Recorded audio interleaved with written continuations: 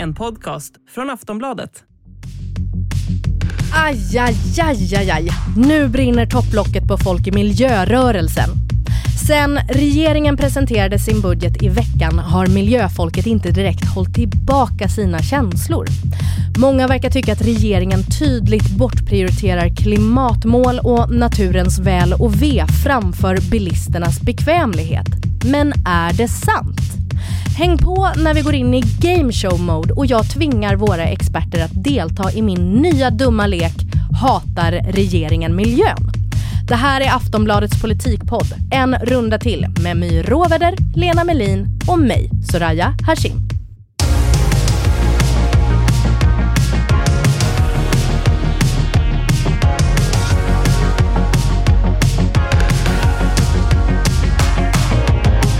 My och Lena, så fint att se er igen. Hej. Detsamma. I veckan så gjorde ju Ulf Kristerssons sin verkliga internationella debut. Han har ju såklart redan varit på EU-toppmöte i Bryssel och hälsat på i Finland, men nu var det liksom Turkiet som stod på menyn. Kristersson höll gemensam presskonferens med president Erdogan i Ankara där de lyfte de väldigt goda relationerna mellan våra länder i princip. Det som kom fram var väl kanske inte super konkret egentligen. Men jag är nyfiken på vad ni tyckte om Kristersson i rollen. Alltså hur tycker ni han skötte sig rent statsmannamässigt? Jag tyckte han gjorde 2 bra grejer. Han sa Turkiet hela tiden och inte Turkey, eftersom Turkiet inte vill bli kallad för Turkey. The Republic of Turkey. Och sen så svarade han på det mest utsökta ordbajseriset på frågor som han tyckte var besvärliga.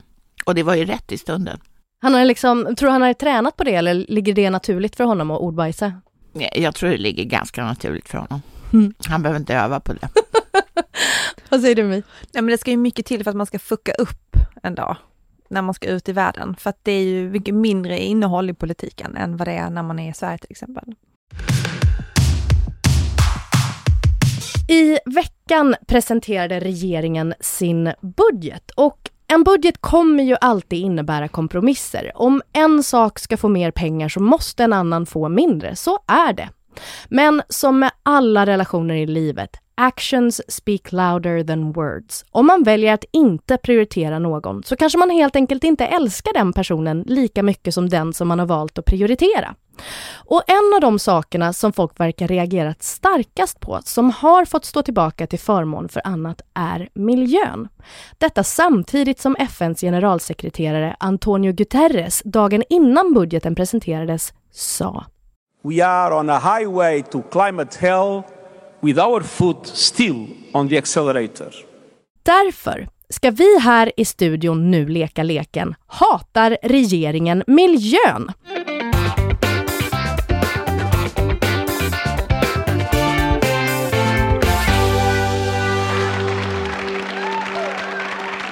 Jag kommer dra några exempel för er, My och Lena. Där Inte ens fuck, marry, kill den här gången. Nej, hatar eller älskar. Vi har absolut inte tid eller plats för gråzoner i den här leken. Ni måste välja. Jag kommer ge er några exempel där regeringen har skurit bort pengar från miljön i budgeten och ni ska få avgöra om regeringen älskar eller hatar miljön. Är ni med på detta? Absolut. Och det finns ju mycket att välja på i denna budget. Men jag har plockat fram några saker. Regeringen planerar att sänka skatten på bensin och diesel och detta med sina 6,7 miljarder kronor är den dyraste posten i budgeten. Varför är det här så viktigt för regeringen? För att de har lovat landets bilister det. Var det deras viktigaste vallöfte? Nej, men det var nog ett av de viktigaste för att om man ser till folklig förankring, för att när det gäller prisökningar som folk är arga på så står det överst på listan. Bilen. 2 kommer elen. Sen kommer maten. Hur mycket tillför det här bilisterna då? Ja, men det är ju inte så mycket som man sa i valrörelsen. Så att det har ju ändå blivit en sväckdebatt kring detta. Man lovade ju ganska stora sänkningar på priset. Alltså Sverigedemokraterna lovade ju 10 kronor. Och de andra har lovat 5 och 6 kronor tror jag vid pump. Och så blev det ungefär 40 öre. Så det blev ju mycket, mycket mindre. Jag tror att det finns en annan viktig del i det här också, och det var ju att det är ett av Sverigedemokraternas stora löften i valrörelsen. Och de sverigedemokratiska väljarna är ju nycklarna till Rosenbad för den här regeringen. Utan dem så blir det ju ingen borgerlig regering, alltså även om Sverigedemokraterna inte sitter i regeringen. Och det här är ju en väljargrupp som de borgerliga partierna kanske inte är så vana vid att ha relationer till. Det är ju arbetarmän på landsbygd, stora delar, för detta socialdemokrater. Det är ju, vad ska man säga, inte liberalernas väljargrupp.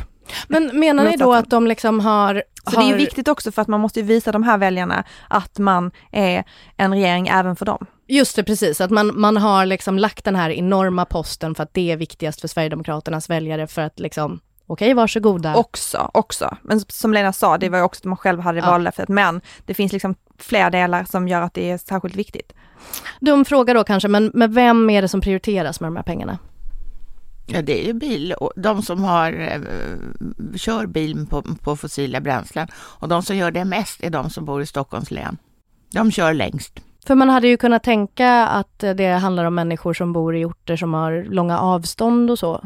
Ja, men de kör kortare, för de har inte så långt till jobbet för det mesta. Det finns ju olika näringar också som är beroende av bränsle, till exempel åkerinäring, lantbruk, där det också har blivit stora omkostnader, både elen och bränslet. Så att fiskeindustrin, alltså det finns ju näringar som också är beroende av bränsle, inte bara bilister. Men samtidigt var du inne på det att det blir inte så mycket pengar i plånboken ändå. Nej, det blev inte det nu, nej. Nej, alltså vad det handlar om man tankar 50 liter, så med den här skattesänkningen som genomförs 1 januari, så tjänar man 7 kronor jämfört med dagen innan på 50 liter. Om man tankar lika mycket diesel så blir det 20,50. Men så kommer steg 2 året därpå, och det är det som regeringen sätter sitt hopp till, att det ska bli möjligt att sänka den här inblandningen av biobränslen i fossila bränslen, att EU ger klartecken för en stor sänkning för det. Reduktionsplikten? Ja, yes. Okej. Men den som tydligt då inte prioriteras i den här posten är ju miljön, såklart. Och nu måste ni välja. Visar den här posten att regeringen älskar eller hatar miljön? Hatar mer än älskar, absolut. Absolut. Vi fortsätter på biltemat. Regeringen satsar 1 miljard kronor på vägunderhåll, varav 750 miljoner kronor av den miljarden flyttas från järnvägsunderhåll. Varför prioriterar de så här? Den förklaring som har gett är att järnvägsunderhållet hade ändå inte blivit av. Och det kan man ju tycka är en väldigt konstig förklaring.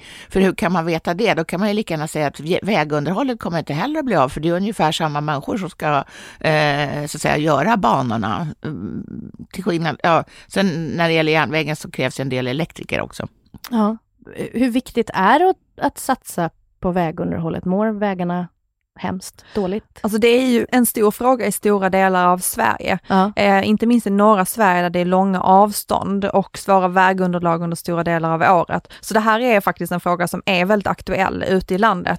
När vi var och reste med Nooshi Dadgostar i Norrland till exempel, så var det enda som människor pratade om i liksom Gällivare runt Kiruna var ju att det är så otroligt dålig infrastruktur och dåliga vägar. Och där uppe så betyder det ju skillnaden, till exempel då att föda barn på ett BB eller att föda barn i bilen på vägen till BB för att du inte kan köra tillräckligt fort för att det är så dåliga vägar. Så det är ju klart att det här är en stor fråga för människor också. Precis som järnvägsunderhållet. För det är ju en stor del för människor som försöker pendla med att åka tåg till exempel och som inte kommer fram i tid. Ja, precis. Vad får detta för effekt för de som pendlar kollektivt istället för att ta bilen? Jag tror att om man ska se det klimatmässigt så är den stora bristen eller missen i det här fallet är ju att de som transporterar sitt gods på järnväg kommer ju, de vill ju ha till industrier till exempel som jobbar efter just-in-time-principen. De använder inte järnvägen. Och alltså så missar vi ju att transportera en jättemassa gods otroligt miljövänligt jämfört med en skitstor lastbil. Så dags att välja då. Visar den här prioriteringen i budgeten att regeringen älskar eller hatar miljön? Hatar. Tycker sämre om miljön. Nej, inga gråzoner. Nope. Hatar, vi tar hatar. Ja.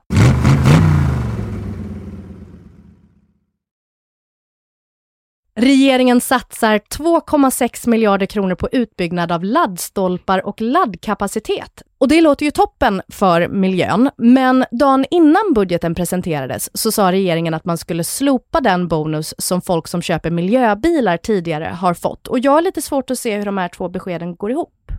Har de med varandra att göra?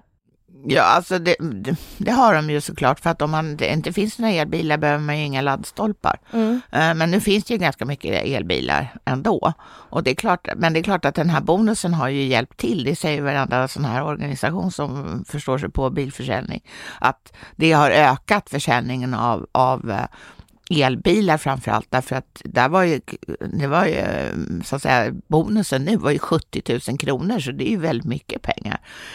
Däremot det här kallas ju för bonus-malus-systemet, för man så att säga straffar andra miljöovänliga bilar och där malusdelen behålls. Man har liksom någon slags straffskatt i de första 3 åren om man köper en fossildriven bil. Så man vill ändå uppmuntra folk att liksom köra elbil, men inte så mycket att de får en bonus så att de kan köpa en elbil. Men man menar ju att skillnaden på att köpa en ny elbil och köpa en fossildriven bil har blivit så liten att man inte behöver det här incitamentet att välja just elbilen. Okay. Och därför så tar man bort det här liksom bonus. Kritiken mot det här har ju varit att det var så otroligt kort framförhållning. Det gick ju liksom över natt att den bara drogs in. Bilhandlare höll öppet längre på kvällen för att hinna sälja sina bilar. Ja. Men alltså det var ju också väldigt konstigt, för Elisabeth Svantesson motiverade ju den här förändringen att det var så populärt också. Vadå? Och därför blev det så dyrt. Ja, det var väl i så fall skitbra för klimatet om det var poppis. Laddstolpar om något skriker ju kärlek i mina öron, men vad säger ni? Kombinationen slopad miljöbilsbonus och fler laddstolpar. Älskar eller hatar regeringen miljön? Hatar. Ja, men jag får säga älskar här då, om man tror på att det inte behövs de här incitamenten för att människor ska köpa en elbil, att man gör det i alla fall, att liksom omställningen är redan igång. Tror du på men det? Det återstår ju att se om det är sant eller inte. Du sa om man tror du på det? Ja, men jag tror att det kan finnas någonting i det, att människor på det stora hela ändå väljer att köpa en elbil för att man vill ha en elbil. Och där har ju det stora problemet varit laddinfrastrukturen, att folk är oroliga för laddinfrastrukturen, att bilen inte går så långt som man har liksom till nästa laddpunkt och sådär.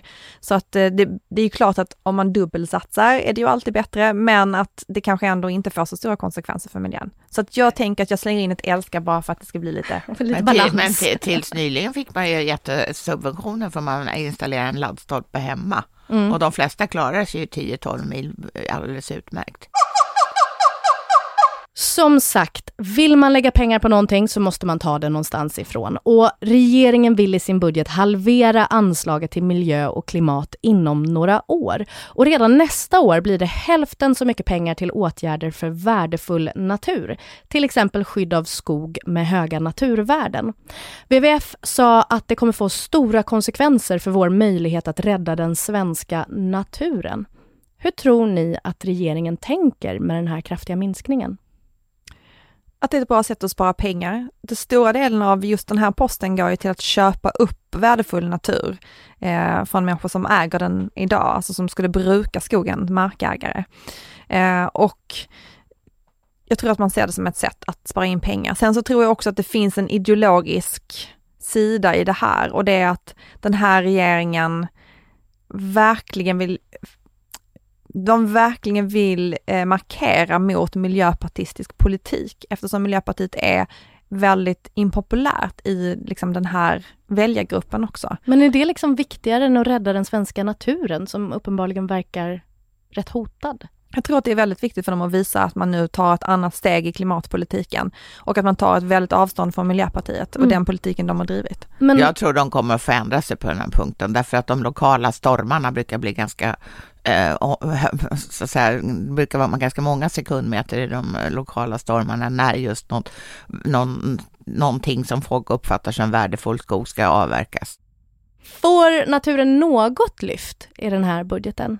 Nej, men det är väl att man fortsätter att bevara de här våtmarkerna som är en del av den här, som har varit en del av den här posten. Där har man gått ut och sagt att man satsar på våtmarker, men vad man gör är egentligen att man inte då minskar anslagen för att bevara våtmarker som värdefull natur. Semantics. Men laddstolparna som vi var inne på förut, det är ju också bra. Ja. Att regeringen vill minska den här delen av budgeten, säger det er att regeringen älskar eller hatar miljön? De hatar Miljöpartiet. Det säger det mig. Ja, det sa ju faktiskt nästan Elisabeth Svantesson under sin presskonferens när hon presenterade budgeten. För hon sa flera gånger, det här är inte Miljöpartiets politik. Okej, Elisabeth, vi fattar. Det tror jag ingen hade trott. Lena, vad säger du? Älskar de eller hatar de miljön med den här sänkningen? Det säger jag hatar igen. Yep. Tack så hemskt mycket för att ni ville vara med och leka älskar eller hatar regeringen miljön med mig. Resultatet, ja, det talar väl för sig själv, kanske. Ja, men det är väl som allting annat att politiker älskar friluftsliv, men just de här politikerna tycker att någon annan kan betala för det. De älskar en god valaffisch med funktionskläder i diverse skog. Verkligen, och jakt. Men när det kommer till pengarna, nope. Okej, om vi ändå är på temat då, det jag sa i början om att Antonio Guterres säger att vi är på väg mot ett klimathelvete. Alltså, förstår inte regeringen det, eller tycker de inte att det är så akut? Men lite grann, alltså, om man får hårdra argumentationen så tycker de att vi i Sverige släpper ut så himla lite. Så att vi har typ redan gjort vårt. Nu får man satsa på, nu får de stora utsläppsländerna, alltså Kina och USA, göra lite mer. Men det som jag tycker är ett intressant skifte i det här är ju att politiken på något vis tappar ner ännu mer när det gäller att driva på i klimatförändringen spåret. Utan det som de som gör det nu, det är ju vi som, alltså som enskilda konsumenter och massa företag som tror att de, och med viss rätt, att de kommer att hitta, alltså de kommer att klara framtiden bättre. Alltså det var bara igår tror jag som de började bygga Volvos första riktiga elbil. Och det tror ju då Volvo jättemycket på. Är det deras politiska åsikt helt enkelt att ansvaret ska ligga hos individen och industrierna, eller liksom företagen, inte i politiska handlingar? Ja, inte i Sverige i alla fall. Utan det ska ske någon annanstans. Men jag tror att det här är ganska olyckligt, därför jag tror att det krävs att alla de här tre storheterna driver på för att det ska gå riktigt bra. Förre finansministern Mikael Damberg sa att det här är Sverigedemokraternas miljöpolitik som har fått dominera budgeten. Har han en poäng i det? Ja. På vilket sätt? Att Sverigedemokraterna inte har någon miljöpolitik, förutom just det som Lena säger, att det ska ske någon annanstans. Jag kan tycka att det är lite intressant ändå, för vår miljöminister Romina Pourmokhtari är ju liberal. Alltså, har de inte fått igenom så mycket i den här budgeten heller? Nej, men även Liberalerna, precis som de andra 4 partierna i den här kvartetten, de anser till exempel att en övergång till alltså mer kärnkraft, det är också ett steg i miljövänlig riktning. Det där är, och det kan man ju säga att det på sätt och vis är, därför att det är ett fossilfritt energislag. Men det som inte är så miljövänligt är ju användningen av uran och dels brytningen men också sen förvaringen av det här utbrända bränslet. Så att och man kan ju också tycka att det kan bidra till en uppvärmning av kylvattnet. Alltså det som används i Sverige är ju det havsvatten. Så det finns ju klimatmässiga avigsidor som dock inte framhålls av den här regeringen, utan de tycker att kärnkraft är toppen, det är det grönaste som finns. Men det är många andra som inte har den uppfattningen. Nej, men precis, så om man ska sammanfatta det så är det liksom det. Vi har gjort vad vi ska satsa på i så fall är kärnkraft. Ja. Okej. Hur tycker ni i övrigt att det går för Romina Pourmokhtari? Lena, du var ju lite orolig för henne för 2 veckor sedan tror jag, när vi pratade om det, att hon skulle få det väldigt tufft på jobbet. Hur går det? Ja, hittills måste jag säga att hon har bitit ifrån så gott hon kan. Och med de mest underliga argument, som till exempel så ja, vi har mindre pengar här nu i miljö- och klimatbudgeten, men då får vi jobba på ett annat sätt. Och då undrar man, hur då? Det kunde hon inte gå in på. Vi får se sen. Ja. Det är mycket vi får se sen. Det var samma med det här man pratar om att det kommer att öka utsläppen, att dra ner på det här med reduktionsplikten. Och det var ju flera program där man försökte få ett svar på hur. Där det var omöjligt för ett svar. Hon var både i Agenda och hon var i Studio 1. Det är liksom, det finns inga svar. Vad är hennes sköld? Liksom? Vad är det hon använder emot för att studsa bort frågorna? Vad säger hon? Ja, nej, men att de, precis som Lena sa, att de jobbar på ett annat sätt. De behöver ha en annan slags klimatpolitik.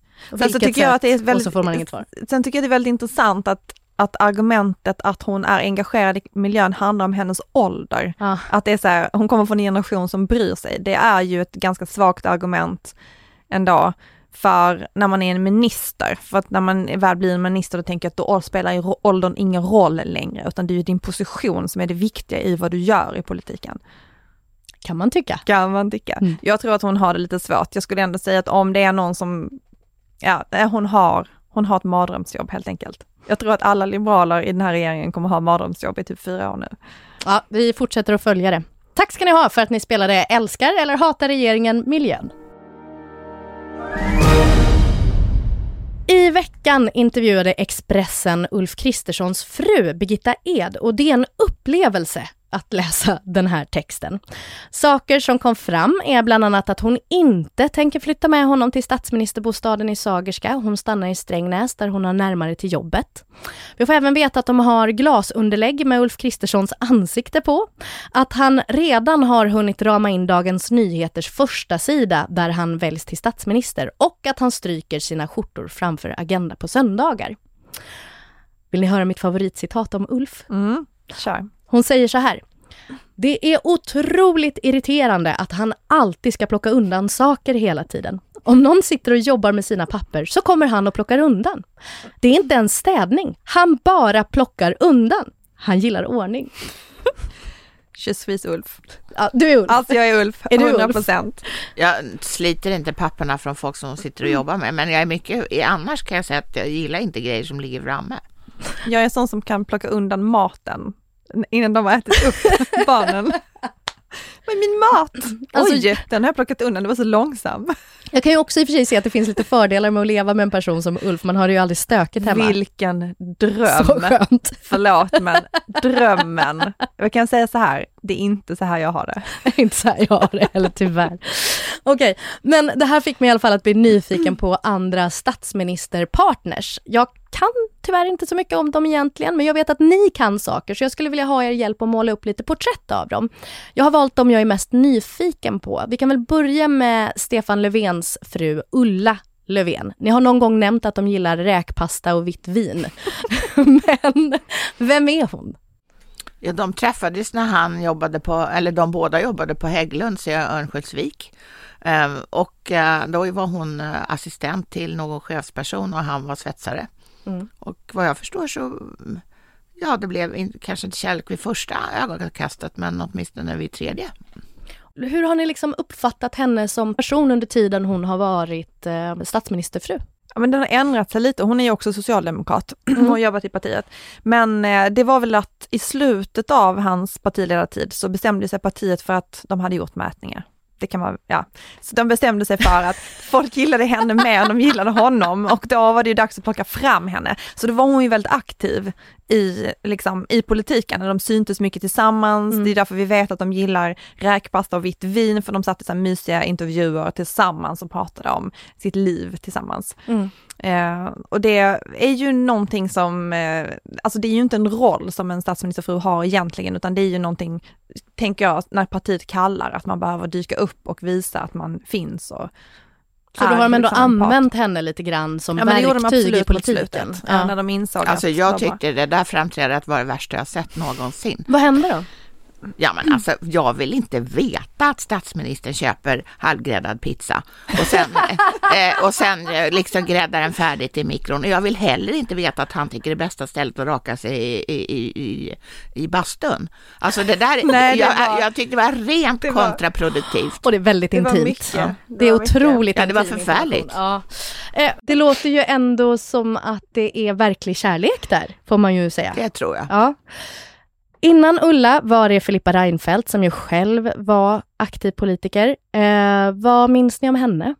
Gick ju inte komma i närheten av henne som journalist utan att hamna i hennes sociala medier. Hon var ju väldigt tidig med det. Aha, alltså att hon fotade journalisten som skulle intervjua henne? Ja, precis. Alltså, där man fortfarande var lite ovan vid att man hamnade i sociala medier när man gjorde intervjuer och sånt, så gjorde man ju det om man kom i närheten av henne. Men hon var ju själv politiker. Användes hon liksom i rollen som statsministerfru också i politiken? Alltså jag vänder mig mot det här begreppet statsministerfru.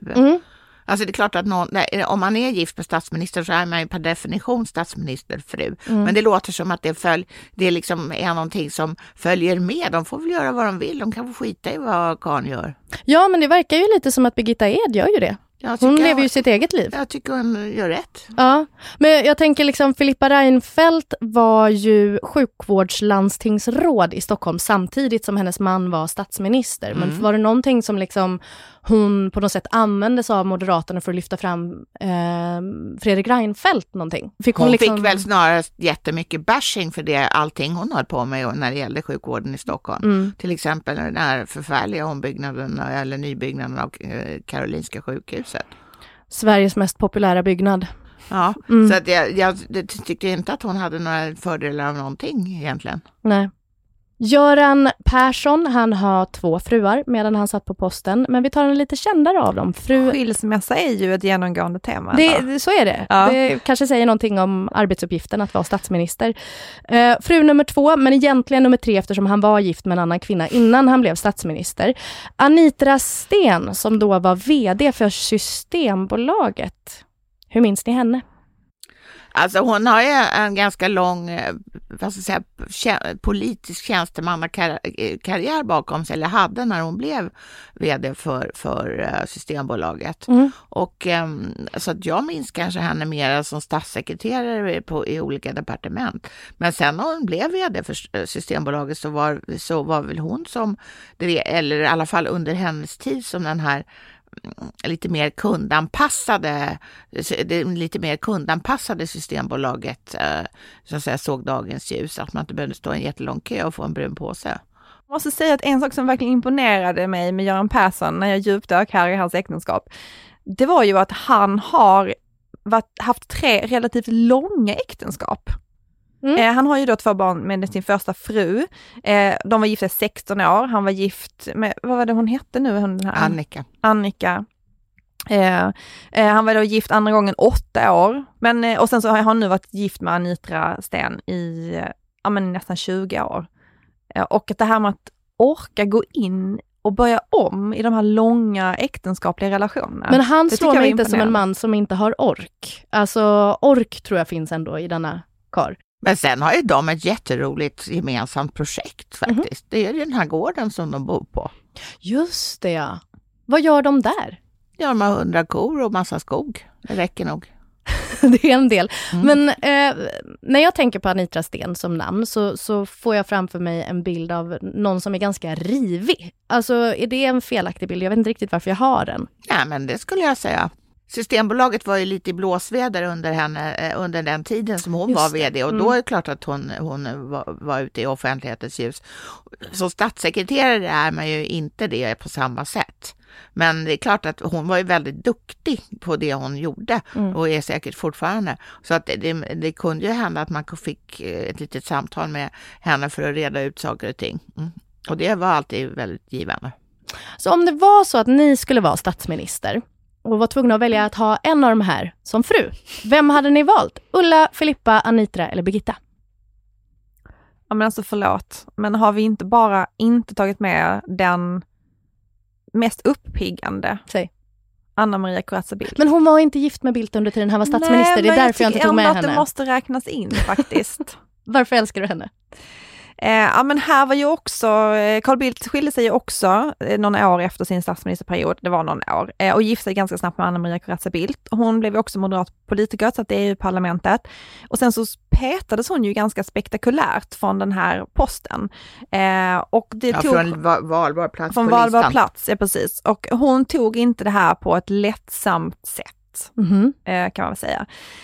Utan det vet man ju vad hon tycker om det. Hon var ute mycket och hon pratade om det. Och jag tycker ändå att det är fint med en politiker som tänker att det är väldigt högt i tak i sitt parti och blir arg när de upptäcker att det är inte högt i tak i partier. För det är väldigt sällan det, om någon börjar sticka ut för mycket.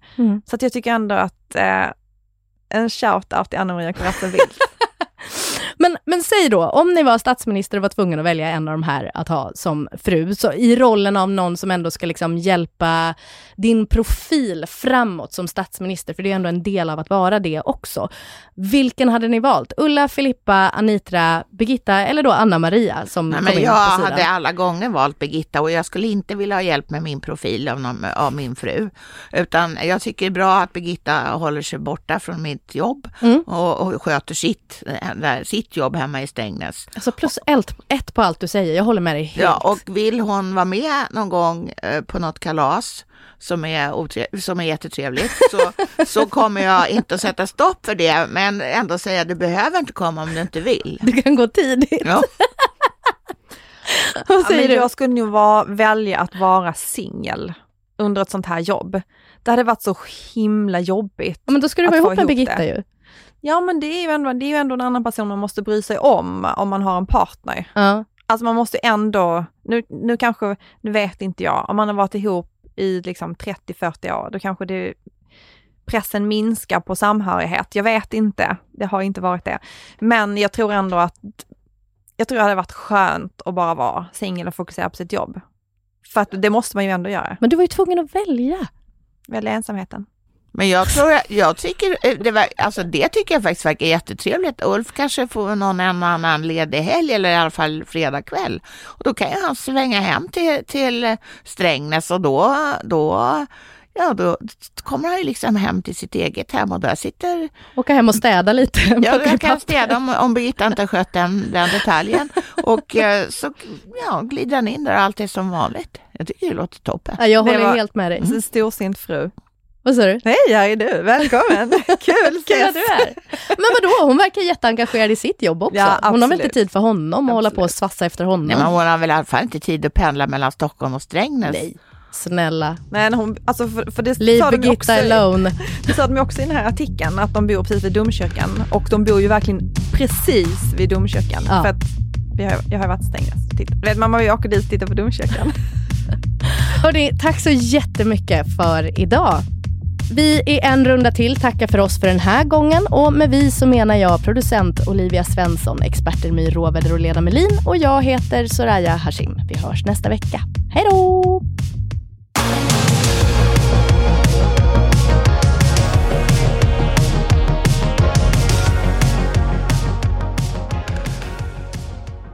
Du har lyssnat på en podcast från Aftonbladet. Ansvarig utgivare är Lena K. Samuelsson.